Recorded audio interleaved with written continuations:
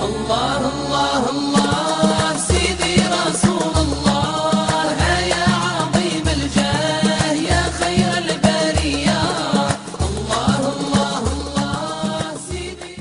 Welcome to Humans with a Purpose. Today I have a very special guest. He is someone that I've been following for a few years now. He's been on several journeys. He started his journey with moving across different countries, and he's on an inwards journey as well. He is an author of 2 books that have left a profound impact on me, and he also has spent time with God's friends of what we call the Olia. I'm so excited to introduce you to Michael Sujic. Michael, thank you so much for joining Humans with a Purpose. Assalamu Thank you alaikum. very much. Wa alaikum salam. Thank you very much for having me. It's a pleasure to be here. Michael, you are in Istanbul. Thank you for joining us all the way from Turkey. I know there's a lot going on in Turkey right now. Well, not all that much in my world.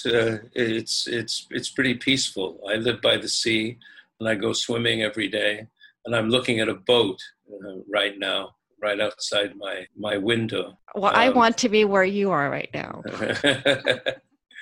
No, you're in the right place. Everyone is where they're meant to be. Yes. So, Yes. yeah. And we are stuck to our places for now.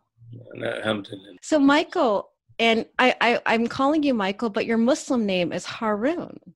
That's right. You can call me Michael. You can call me Harun. It's fine. Anything. So I want to ask you about purpose and how you define purpose. Well, I've never really tried to define purpose. I mean, to be honest, an intention, a mission, a reason for being alive. There are all kinds of ways of defining it. And I don't look at the world in terms of having a purpose. I never have, to be honest. A toaster has a purpose, piece of machinery, a car, purpose. It's a function, possibly. I haven't really given it much thought, to be honest. So if I rephrase the question of everyone has a reason for being here in this world, what do you think that reason is? To get sort of cut to the chase, from my point of view as a Muslim, I believe that everyone is here to know God. And I believe that that's what religion is about. All religion, not just Islam, but every religion. It's not about identity. It's not about community. It's not about ideology. It's not about philosophy. It's not about any of those things. It's about knowing God. And we know this from our tradition. God, according to our belief, God ranged the entire creation before him and said, "Am I not your Lord?" And the entire creation confirmed that was the case. They said yes. And from my point of view, and from a spiritual point of view, we're here in order to know God. And this is why we have revealed religion, is to help us know God. And we do this through prayer, through remembrance, through stripping away unnecessary things. So it's, to me, that's why we're here. It's not to change the world. The world is passing. The world changes. I mean, this pandemic that we're going through now is a perfect example of this. This is beyond the control of anybody. Right. You know, the power of Allah through a microbe, through something we can't see. So this idea of changing the world is a problem, I think. It's a modern problem because people think that they're supposed to do that. You're supposed to make a mark. You're supposed to change things. If you have a sacred life, you will change things. But it isn't as if you're going to change the world. You may change one small thing that helps, change the heart of someone. Just by your example. We're not out to change the world. We're out to know why we're here. And why we're here is to know God. When you understand that, when you have union with God, this is really the goal. So there's a payoff. It's not just simply that you know God in your head. You know God here. Heart, right. God said on the tongue of the Prophet Muhammad, he said, "The whole universe cannot contain me. but the heart of the believer can contain me. Now, this is a reality. This isn't some poetic statement. This is absolutely real, that everything exists within the heart. Everything, the entire cosmos, everything is within the human heart. And it's to unlock that is what the job that we have. And you can see that it's people who achieve things in the world. And I've met many people who are very capable. They've been recognized, they're celebrities, they're wealthy, and so on. They're not happy. They're not happy because of that. I can guarantee it. It doesn't bring you happiness. It doesn't bring you peace of mind. It doesn't bring you anything. It brings you maybe convenience or recognition or something like that. I believe that our purpose is that.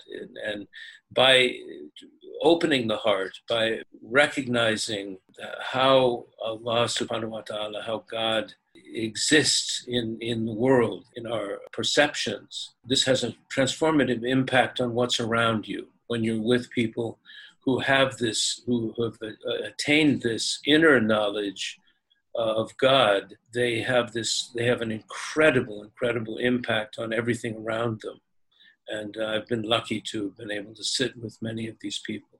So let's talk about your journey. And you talk about knowing God. Our purpose, our goal is to know our Lord. How did you start that journey? And who helped you? I grew up in the middle of the 20th century, time when it was the post-war period, immediately after World War II in the U.S., and it was prosperous. My father always said he wanted to be a millionaire. That was what you were supposed to be a millionaire, to have a swimming pool, to have a new car, to be upwardly mobile. Mm-hmm. In my generation, many of my generation, we kind of rebelled against that, which was part of what happened with the Beat generation and the hippie movement and so on, all the materialism. But underlying all that was a kind of atheism. Even though people went to church and so on, it became harder and harder to grasp the immediacy of God. In my generation, people experimented with psychotropic drugs. And the initial impulse was to reconnect with God, with spirituality. And of course, it was artificial. But I remember the first person who ever told me about LSD, he described his trips, his acid trips, as his books of God. That's the way that he described it. And if you talk to many of my contemporaries who went through this period, it was a very, very spiritual experience for them. Of course, it's artificial and it's illusory, it's unreal. And, when I went through a period where I experimented with these things, and one of the conclusions I came to was that it's temporary. It's illusory. You have some insight. 5 hours later, you're back to normal. Right. And one of the insights I had actually from one of these trips was I realized you had to do something. That in order to change your inwardness, you had to do something. At that time, that was a big insight for me. I mean, I sort of recount my own journey of discovery in that direction in the book Heart's Turn. There's a short chapter on my own sort of journey. Yes. So, I mean, I don't go over that territory exactly, but I was a young actor and performer. I was also a musician. That, for me, was like a religion. And for most artists, their art, they look at as a religion. For me, I went on a kind of journey. I became disillusioned not so much with the theater, but with show business. Agents and producers and casting directors and all of this thing, and waiting around on sound stages and things. I really hated it. I disliked the insecurity, and you're always out of work. Generally speaking, you're always looking for a job. Even if you're working, you're worried. So I didn't like any of it, and I was ambivalent about it. And then at the same time, I had a kind of an inner crisis where I realized I didn't know anything. I just knew this stuff that I was doing. I was talented and thought I wanted to be successful and so on. But one of the things I was thinking about when you were talking about purpose, for me, my life has never been defined by purpose. It's been defined by need. I have always felt needy in one way or another. What do you mean by need? Well, actually, its need changes. When I was a young actor, I needed to be successful. I needed to have a break, and it was an almost neurotic thing until you make it. And then when you make it, you need to stay on top of what you're doing. So there's this pulsion. When I had a spiritual crisis, I needed to find a resolution. I needed to find a way to pray to God. I needed to find a way to open up my heart somehow. I got sick at one point, and I was stuck with myself, and my mind was just churning on, and I realized I had no control over my mind. So initially, I read books on mind control and, how do you stop your thoughts and so on. And then I came across a book which really appealed to me at the time. It was called Zen Showed Me the Way by Sesu Hayakawa, who was a well-known Japanese actor who was also a Zen Roshi. And he claimed that this was the secret of all of his success in life and so on and so forth. So, that appealed to me because was what I was into at that time. But then, looking around, it was very hard to find something that made sense. And this was at a time when there was an interest in in Eastern religion and Hinduism and Buddhism and so on, and not so much Islam. This is like the 70s. This is the 70s. This is the 60s, the 60s okay. and 70s and early 70s. Right. So I went through like a period of about a year looking, and then I discovered. I had one of my cousins, he was an omnivorous reader. He read everything. He was in the book business, and he turned me on to Sufi literature. And it was, some of it was kind of bogus and not real, but I didn't know. But it was very appealing to me, and particularly the idea of dhikrullah, the idea that you had an inward reality, and yet you're in the world, but not of it. In other words, you don't have to leave the world altogether, because I'm by nature very worldly. And dhikrullah it's a remembrance of God. It's remembering God. So initially I didn't know what it was, but the idea, the notion that you say something over and over again and it has an impact on the heart. I understood this because as an actor, this is what you do. You repeat something over and over and over again. And then what happens... The rehearsals, right. Yeah, rehearsals. In French, it's called répétition. You repeat. I became very ambivalent about the theater in a certain way, because I realized that theater is about conflict, and it's about invoking very dark aspects of the self. Hatred, jealousy, rage, frustration, lust. So I started having a problem with this, because I thought it'll have a very bad impact on my inner life. I started to become more interested in what was in the heart. I always wanted to play Iago, which is in Shakespeare's Othello. It's a great character, but he's a horrible person. I mean, he's a very, very terrible, evil man. You have to invoke those emotions. You have to bring them out. And a lot of actors justify this by basically saying that they can experience the sort of breadth of human experience without the consequences, without suffering the consequences. But I realized at that time that that's actually, it has a consequence, but it's an internal consequence by invoking rage, by invoking and thinking about lust and hatred and all these different very terrible emotions. I started to be worried about that. So I had this idea that there could be a theater that was benign, that invoked only beautiful things. And of course, there's no conflict. It would be boring, completely boring, which is why you don't see that. And the goal that we have on a spiritual path is to have this sense of intimacy, what we would call ihsan. Why are people unhappy? They're unhappy because they feel alone. They feel isolated. They feel they're cut off from something. But the fact of the matter is that God is present.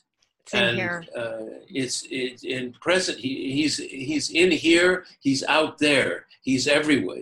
Right. And because people don't think about God anymore, and so they don't realize that if you look out on the horizon, it said in the Quran there are signs on the horizons and in the self, if man but knew. So everywhere you turn is Allah's face. Goal for the Muslims is a state of ihsan. There's Islam, which is the external practice of Islam as transmitted in the Quran and through the Sunnah. There's Iman, which is faith, where you know instinctively what's true. But there's ihsan, and ihsan was described by Sayyidina Jibreel as to worship Allah as if you see him, for while you do not see him, he sees you. It's the presence of God. There are many states that people go through, that muraqabah, which is watchfulness, vigilance, right, where you're aware that God is watching you. You're in the presence of God. And all of them. And then there's mushahada,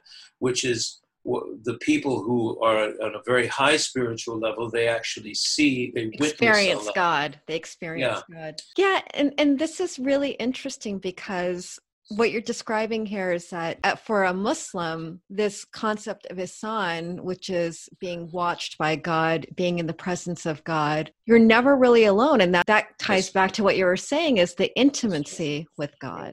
And that's where, right. And that ties back to know God is to know yourself, being intimate with yourself, going back to your heart, right. and God resides in your heart. That's right. The only vehicle that we have to know God is the self. But the irony or the paradox of this is we have to get rid of the self. But you can't get rid of the self without you need the self in order to get rid of the self. It's a conundrum. And where does the ego? How does the ego play a role in this? There's nothing good from our point of view. There's nothing good in the ego. This is diametrically opposed to the whole value system that we're all raised in.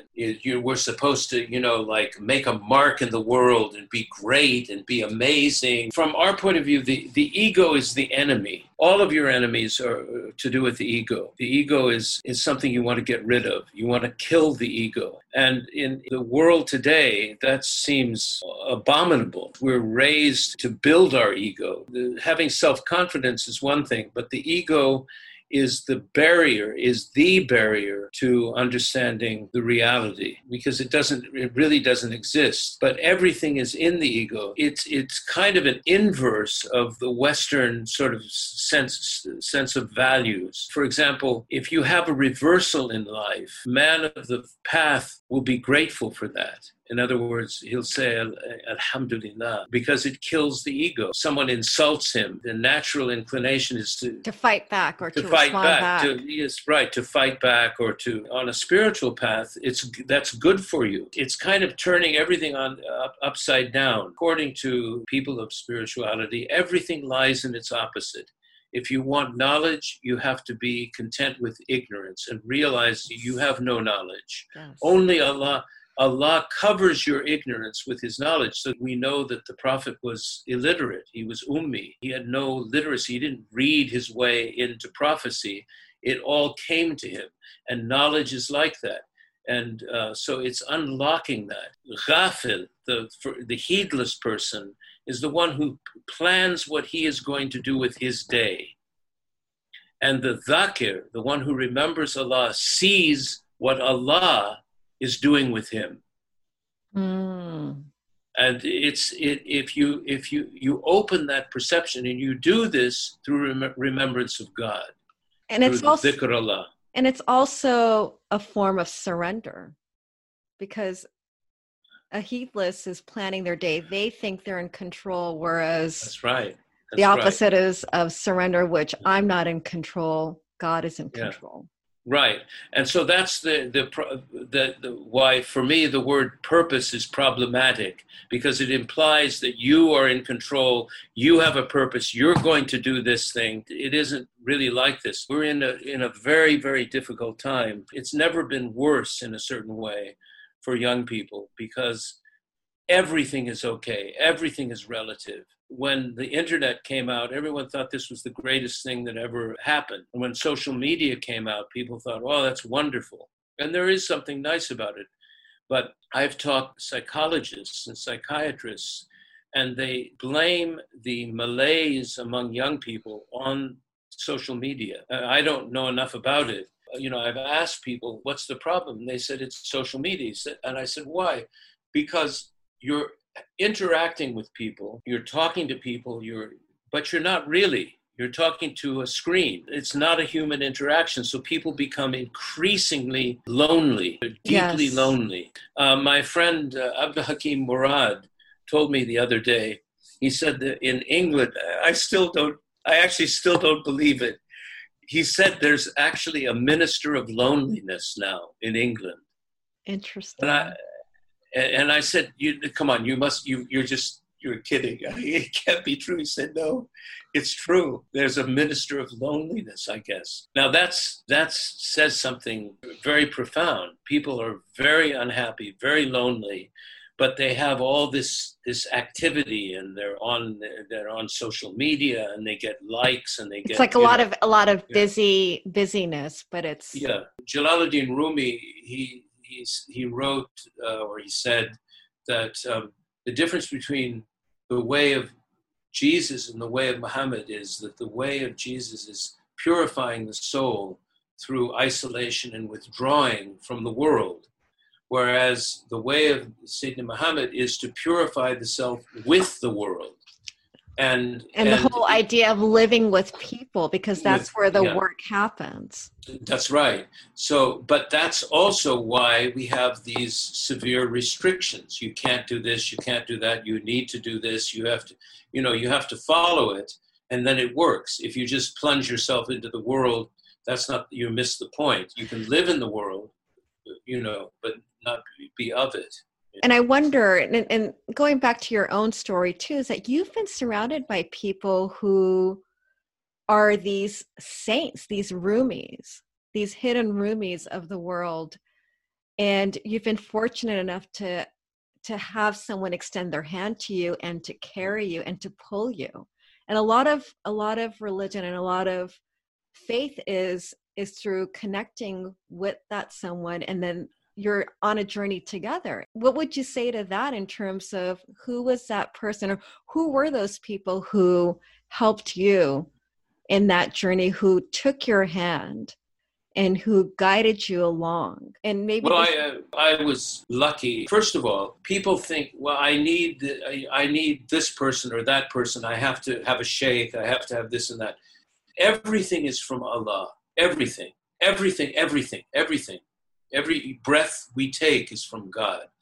God is closer to us than our jugular vein. This is what we're told in the Quran.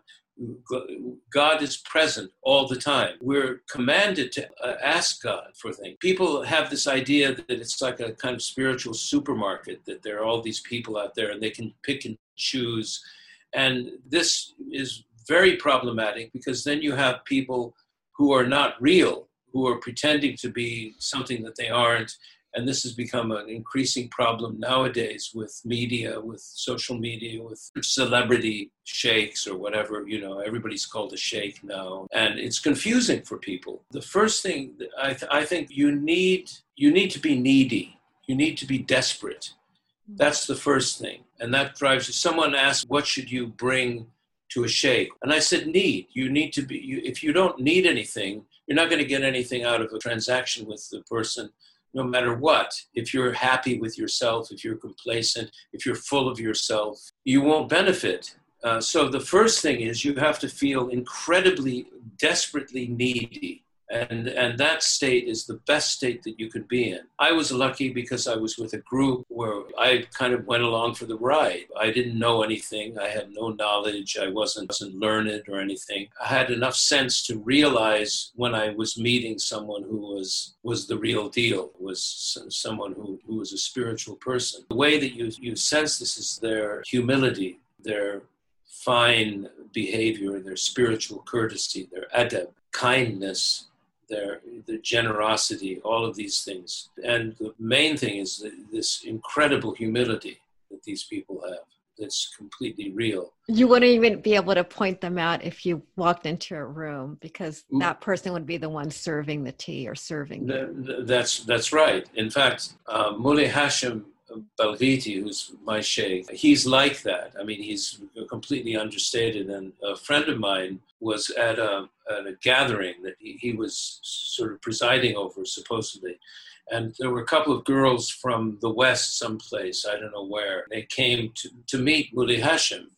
And after this gathering, my friends met up with them, and he said, "Did you meet Muley Hashim?" They said, "No, we're so disappointed. We didn't meet him. Very sad. Somebody else was there giving the talk and leading the dhikr, and he wasn't there." So as people do, someone had made a video of the gathering on their phone. My friend and the two girls were watching the video, and he was panning across the room.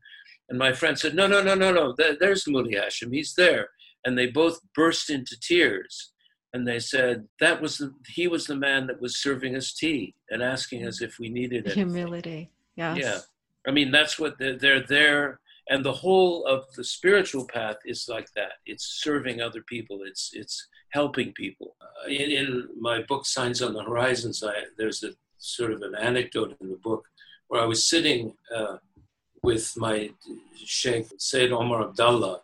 We were sitting outside the room where my other Sheikh, Habib Ahmed Mashhur al-Haddad, was having a private meeting with someone. And I was just thinking, I thought, you know, he has grandchildren, grandchildren. He has a very nice life, you know, and yet he would be available for people from the morning until the night, every day. And he was in his mid-80s by that time.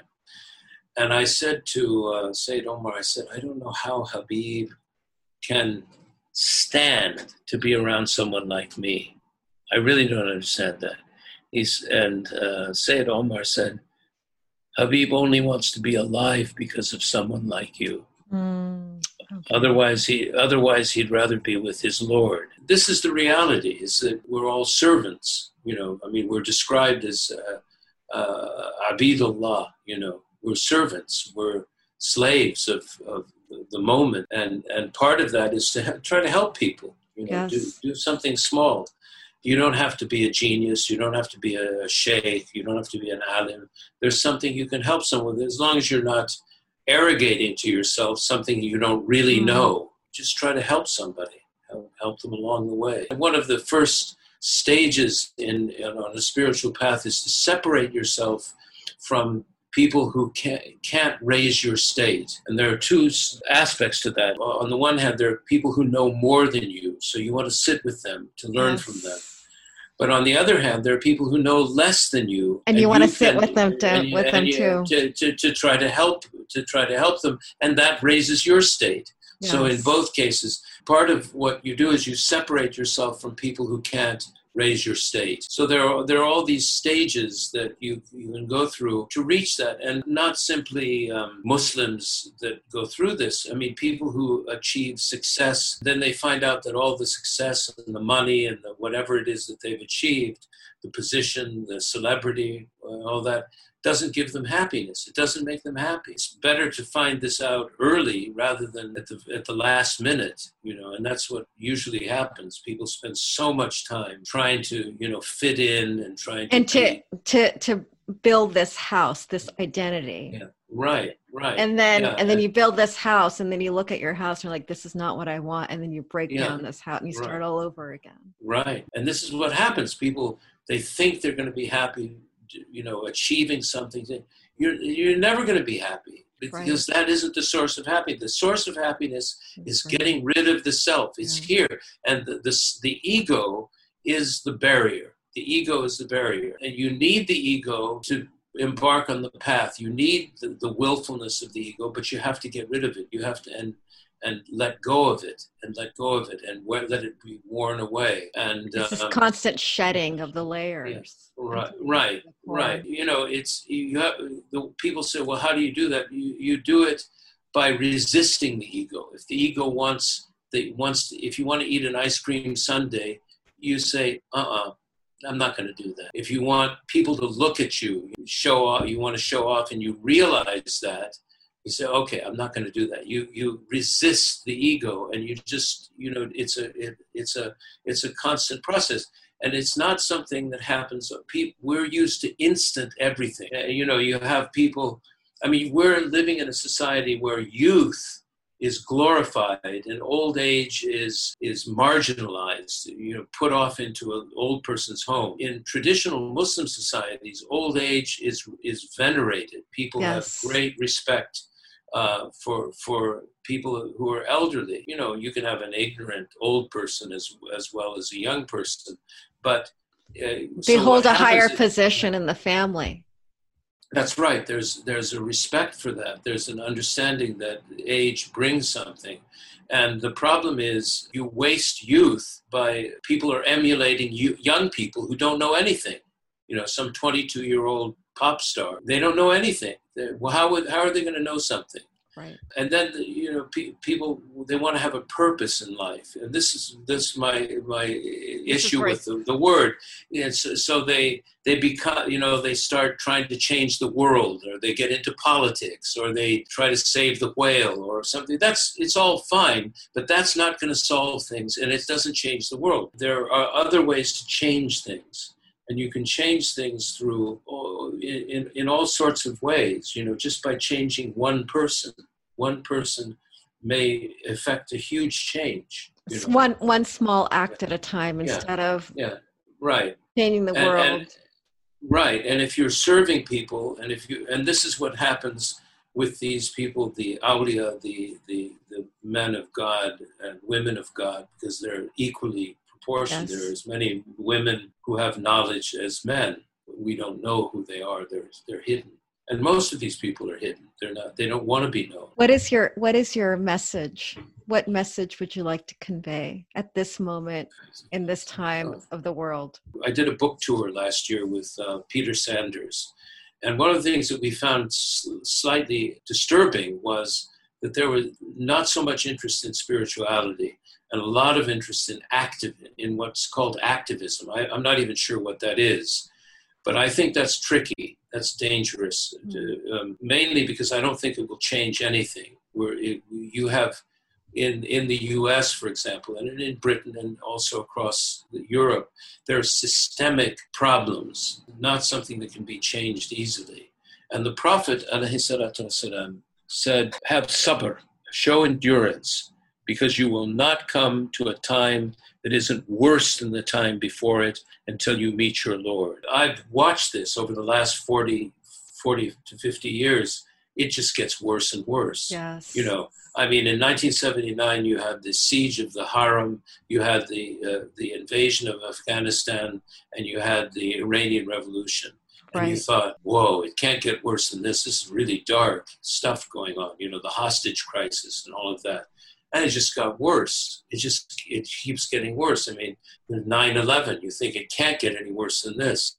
And then ISIS rears its ugly head, and it just got worse. It's just getting worse and worse. And so the world is in a state of entropy and disarray. But I have to say, Sheikh Hamza Yusuf, he called me and he said, I hope he doesn't mind me recounting this, but he was saying, the world it's terrible. It's going to hell. And then there was a pause and he said, but I'm doing all right.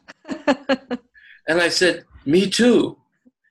And everybody I know is doing all right. And yet the world, look at this pandemic. It's horrible, but I'm doing all right. And my son, who is an executive chef in a huge hotel and who was furloughed, I said, just everything is from Allah. He had the best furlough ever. He was so happy. When he went back to work, that wasn't so pleasant. You have to look and see what the gifts that Allah has given all of us, and being grateful for what we have. I met a young guy in London who was just so wound up and very unhappy and everything. And I said, just stop for a minute.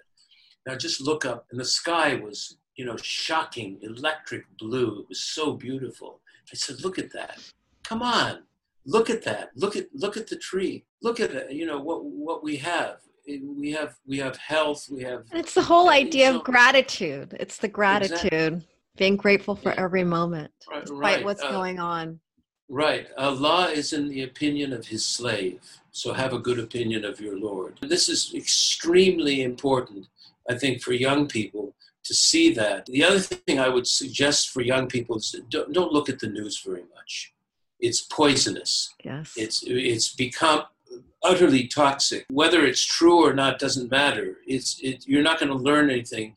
And have long-term relationships with people that can help you, can raise your state. I have friends that I've had for 50 years, and they're still my friends, and they're salihin. What happens is that you love them. You end up loving them. Why?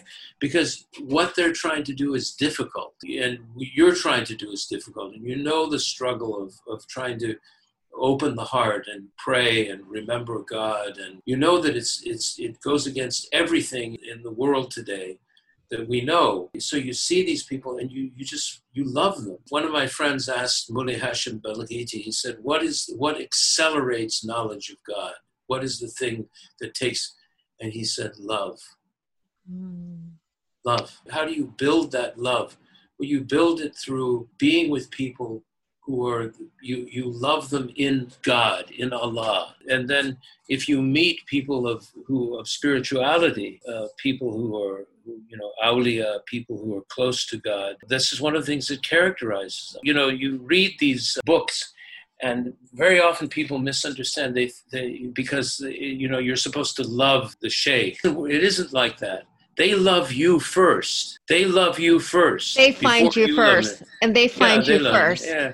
Yeah. Well, also somebody came to a friend of mine came to Mullah Hashim, and he said, "How can I select a sheikh?" And he said, "Who are you to select a sheikh?" He just laughed. He said, "Who are you?" It's something written, and it's not they do it or something. This is from God. I wrote this in the book that mad people, insane people. One of the characteristics of a mad person is that they think that the entire universe is conspiring against them.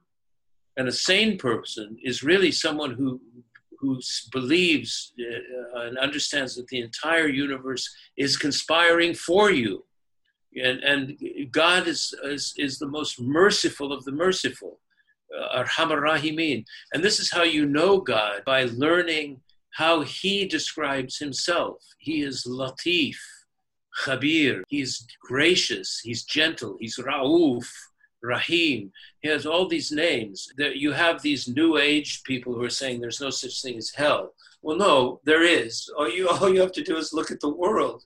There's lots of hellish things in the world, and the next world is just quintessence of whatever that is. So hell exists. Allah says, my mercy is over my wrath, my anger. It's seeing how Allah, seeing the beauty of Allah, seeing the majesty of God, when you're in a storm or something, all of these things, and seeing Allah in everything, in every breath, in every person, having a good opinion of people. This is a struggle. That's what's difficult. And I'm going to use purpose here. I know you don't like this word, but this is probably our purpose. It's probably what purpose? Of seeing everything as people, seeing God in everything. Yeah, no, yes, that's true. You see, from my point of view, that's our purpose. Our purpose is to know God, and to know God, to be able to see God. And you have to use your intellect first. So you see God, you have to say, okay, this is beautiful, right? You have to tell yourself that. But people who reach a certain spiritual station, they see it. They don't have to tell themselves that they see the beauty of Allah. They see the majesty of Allah. They see the lutf of Allah. It's well worth spending time doing it. Following the path, young people have this idea that it's supposed to happen very quickly. We have instant nirvana, and that's a problem. And this is why people get involved with drugs and all kinds of stimulants, and because they want something immediate to happen. And it doesn't work that way. It's a commitment of a lifetime. I mentioned this in the book, that sometimes these openings don't happen until a few minutes before you die. But what a way to go. Mullah Hashim turned to me once and he said, we don't die. The body dies. The body, the soul, like clothing. the soul lives, right? The ruh lives. Yeah. What is it that we really like? Do we like somebody because of their looks? When you're 6 years old, you don't look the same as when you're 26. And when you're 56, you don't look the same as when you were 26. And when you're 66 or 106, you certainly don't look the way that you looked when you were 6. So who is it that you love? What is it, the thing that, it's the ruh, it's the spirit of the person. And that doesn't die. That doesn't die for anybody. Thank you so much for this conversation. Well, I hope it was of some value to somebody. No, Please forgive me if I said anything wrong. No. I tend to be very inappropriate sometimes. Yeah. No, you're real. You're authentic. And that's what I like about you. Well, thank you. You're real too. And authentic. Thank you. Yeah. And I encourage everybody to read this book. I have an autographed copy from you. My son read it too. He loved it. He's 19 years old. Really? Oh, good. Be healthy and may you stay blessed. Ameen. Jamian, inshallah. Thank you. Both of us. Thank you. Thank you. Oh, Allah